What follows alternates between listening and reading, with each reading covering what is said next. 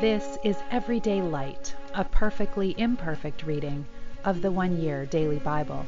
I'm Molly, a fellow pilgrim on the road to the kingdom, and it is a joy to have you traveling this journey with me, with the Word of God as a lamp to our feet and a light to our path.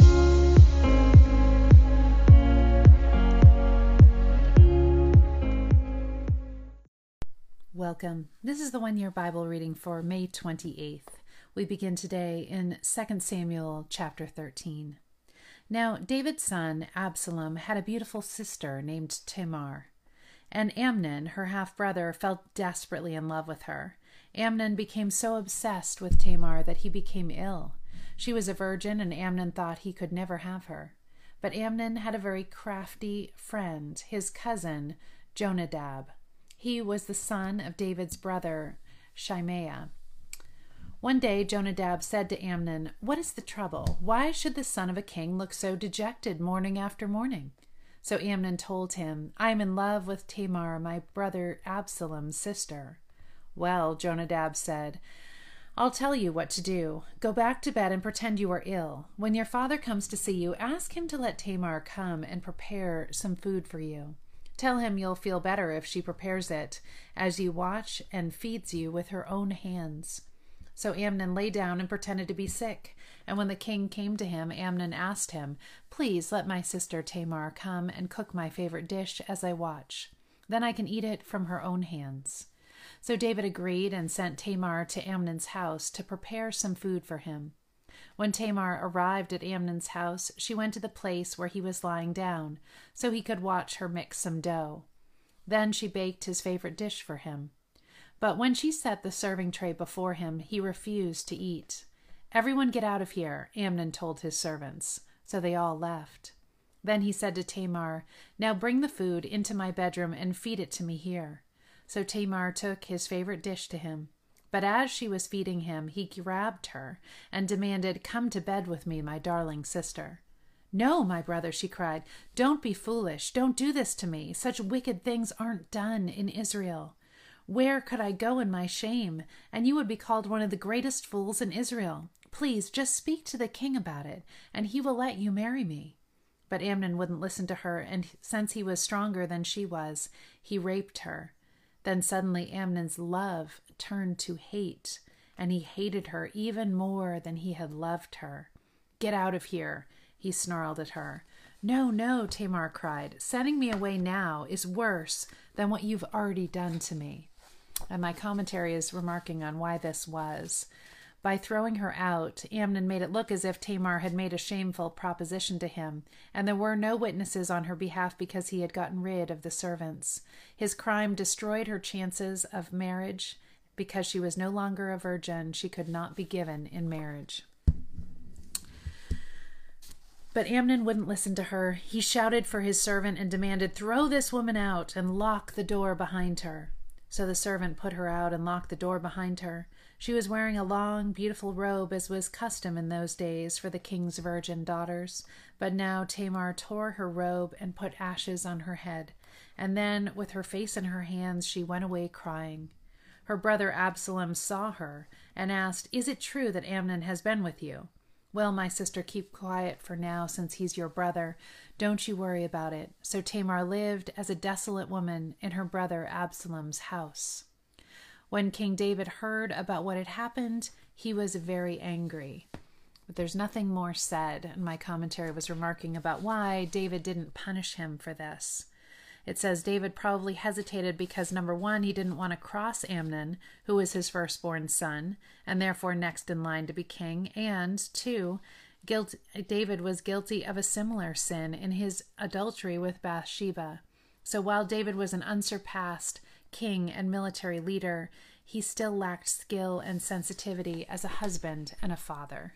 So even a man after God's own heart has his limitations.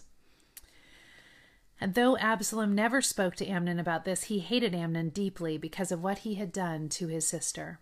2 years later, when Absalom's sheep were being sheared at Baal Hazor near Ephraim, Absalom invited all the king's sons to come to a feast. He went to the king and said, "My sheep shearers are now at work. Would the king and his servants please come to celebrate the occasion with me?" The king replied, "No, my son. If we all came, we would be too much of a burden on you." Absalom pressed him, but the king would not come, though he gave Absalom his blessing. "Well then," Absalom said, "if you can't come, how about sending my brother Amnon with us?" "Why Amnon?" the king asked. But Absalom kept on pressing the king until he finally agreed to let all of his sons attend, including Amnon. So Absalom prepared a feast fit for a king. Absalom told his men, "Wait until Amnon gets drunk. Then at my signal, kill him. Don't be afraid. I'm the one who has given the command. Take courage and do it." So at Absalom's signal, they murdered Amnon. Then the other sons of the king jumped on their mules and fled. As they were on the way back to Jerusalem, this report reached David: "Absalom has killed all the king's sons. Not one is left alive." The king got up, tore his robe, and threw himself on the ground. His advisers also tore their clothes in horror and sorrow. But just then Jonadab, the son of David's brother Shimea, arrived and said, "No, don't believe that all the king's sons have been killed. It was only Amnon. Absalom has been plotting this ever since Amnon raped his sister Tamar." "No, my lord the king, your sons aren't all dead. It was only Amnon." Meanwhile, Absalom escaped. Then the watchman on the Jerusalem wall saw a great crowd coming down the hill on the road from the west. He ran to tell the king, "I see a crowd of people coming from the Horonaim road along the side of the hill." "Look," Jonadab told the king, "there they are now. The king's sons are coming, just as I said." They soon arrived, weeping and sobbing, and the king and all of his servants wept bitterly with them. And David mourned many days for his son Amnon. Absalom fled to his grandfather Talmai, son of Ammihud, the king of Geshur. He stayed there in Geshur for 3 years, and King David, now reconciled to Amnon's death, longed to be reunited with his son Absalom. And we'll leave the story there for now, but know that this is a partial fulfillment of the prophecy that Nathan gave to David after his issues with Bathsheba, sin with Bathsheba. John chapter 17, an interesting background for this prayer of Jesus as well. This is Jesus' prayer for his disciples who were his family, the ones he had preached to, he now prays for. When Jacob was dying, he prayed for and blessed his sons, the 12 patriarchs. When Moses was about to die, he prayed for the 12 tribes. Now Jesus prays for the 12 apostles. This prayer was a preface to his redeeming death, in which he speaks of the favors and blessing he purchased through his death for his people. It illustrates his intercession within the veil for his people then, now, and through the ages until he comes again.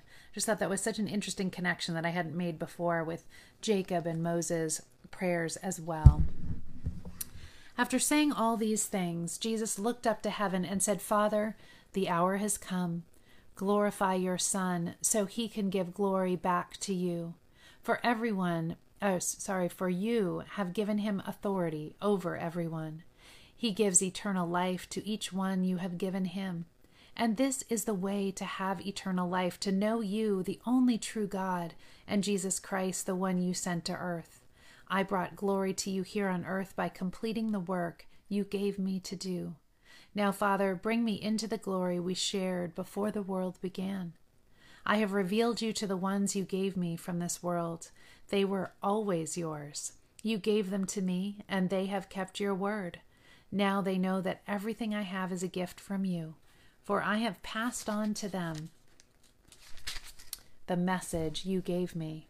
They accepted it and know that I came from you, and they believe you sent me.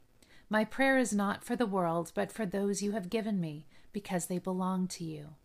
All who are mine belong to you, and you have given them to me, so they bring me glory. Now I am departing from the world. They are staying in this world, but I am coming to you. Holy Father, you have given me your name. Now protect them by the power of your name, so that they will be united just as we are. During my time here, I protected them by the power of the name you gave me. I guarded them so that not one was lost, except the one headed for destruction, as the scriptures foretold. Now I am coming to you. I told them many things while I was with them in this world, so they would be filled with my joy. I have given them your word, and the world hates them because they do not belong to the world, just as I do not belong to the world. I'm not asking you to take them out of the world, but to keep them safe from the evil one. They do not belong to this world any more than I do. Make them holy by your truth. Teach them your word, which is truth. Just as you sent me into the world, I am sending them into the world. And I give myself as a holy sacrifice for them, so they can be made holy by your truth. I am praying not only for these disciples, but also for all who will ever believe in me through their message. And that's you and I. I pray that they will all be one, just as you and I are one, as you are in me, Father, and I am in you. And may they be in us so that the world will believe you sent me. I have given them the glory you gave me, so that they may be one as we are one. I am in them, and you are in me. May they experience such perfect unity that the world will know that you sent me, and that you love them as much as you love me. Father, I want these whom you have given me to be with me where I am. Then they can see all the glory you gave me, because you loved me even before the world began. O righteous Father, the world doesn't know you, but I do, and these disciples know you sent me. I have revealed you to them, and I will continue to do so. Then your love for me will be in them, and I will be in them. Psalm 119, starting in verse 81. I am worn out waiting for your rescue, but I have put my hope in your word. My eyes are straining to see your promises come true. When will you comfort me? I am shriveled like a wineskin in the smoke, but I have not forgotten to obey your decrees. How long must I wait? When will you punish those who persecute me? These arrogant people who hate your instructions have dug deep pits to trap me. All your commands are trustworthy. Protect me from those who hunt me down without cause. They almost finished me off, but I refused to abandon your commandments. In your unfailing love, spare my life. Then I can continue to obey your laws. Your eternal word, O Lord, stands firm in heaven. Your faithfulness extends to every generation, as enduring as the earth you created. Your regulations remain true to this day, for everything serves your plans. If your instructions hadn't sustained me with joy, I would have died in my misery. I will never forget your commandments, for by them you give me life. I am yours. Rescue me, for I have worked hard at obeying your commandments. Though the wicked hide along the way to kill me, I will quietly keep my mind on your laws. Even perfection has its limits, but your commands have no limit. Proverbs 16, 6-7. Unfailing love and faithfulness make atonement for sin. By fearing the Lord, people avoid evil. When people's lives please the Lord, even their enemies are at peace with them. It's a good promise. And to end today, we're back with Selwyn Hughes, thinking about this issue of demandingness. This is the cure for demandingness, coming from Hosea 14, verse 2. Take words with you and return to the Lord. How do we deal with demandingness? We must repent of it. Our passage today tells us how. First, return to the Lord your God.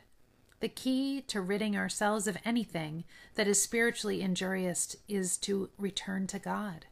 The pursuit of God involves a shift away from dependence on one's own resources to dependence on God. Doing good and correcting wrong behavior does not automatically make us good people. Obedience is extremely important, but it must be accompanied by deep heart repentance. Second, the passage says, take words with you. This phrase means that we must put into words a clear description of what we are repenting of. If we're not clear about what's going on inside us, how can we repent of it? Next, forgive all our sins. Repentance puts us in touch with God's forgiveness. We can work to bring about change also, but the greatest catalyst for change is humbly positioning ourselves before God and asking for His forgiveness. Then receive us graciously, that we may offer the fruit of our lips. The thought here is, receive us, that we may worship you more effectively. The purpose of all restoration is to worship God. We will be drawn into true worship when we give up insisting on our own way and learn to trust God for our happiness. When repentance moves us from a spirit of demandingness to absolute trust in God, then we are where God is able to make our feet like hinds' feet and equip us with the ability to ascend into the heights with Him. Tender and skilled invader of our hearts, we yield our stricken beings to you for healing. Be of sin the double cure. Drain every drop of demandingness from our beings, for we want not only to be better, but to be whole. In Jesus' name, amen. Love you all. Have a wonderful day.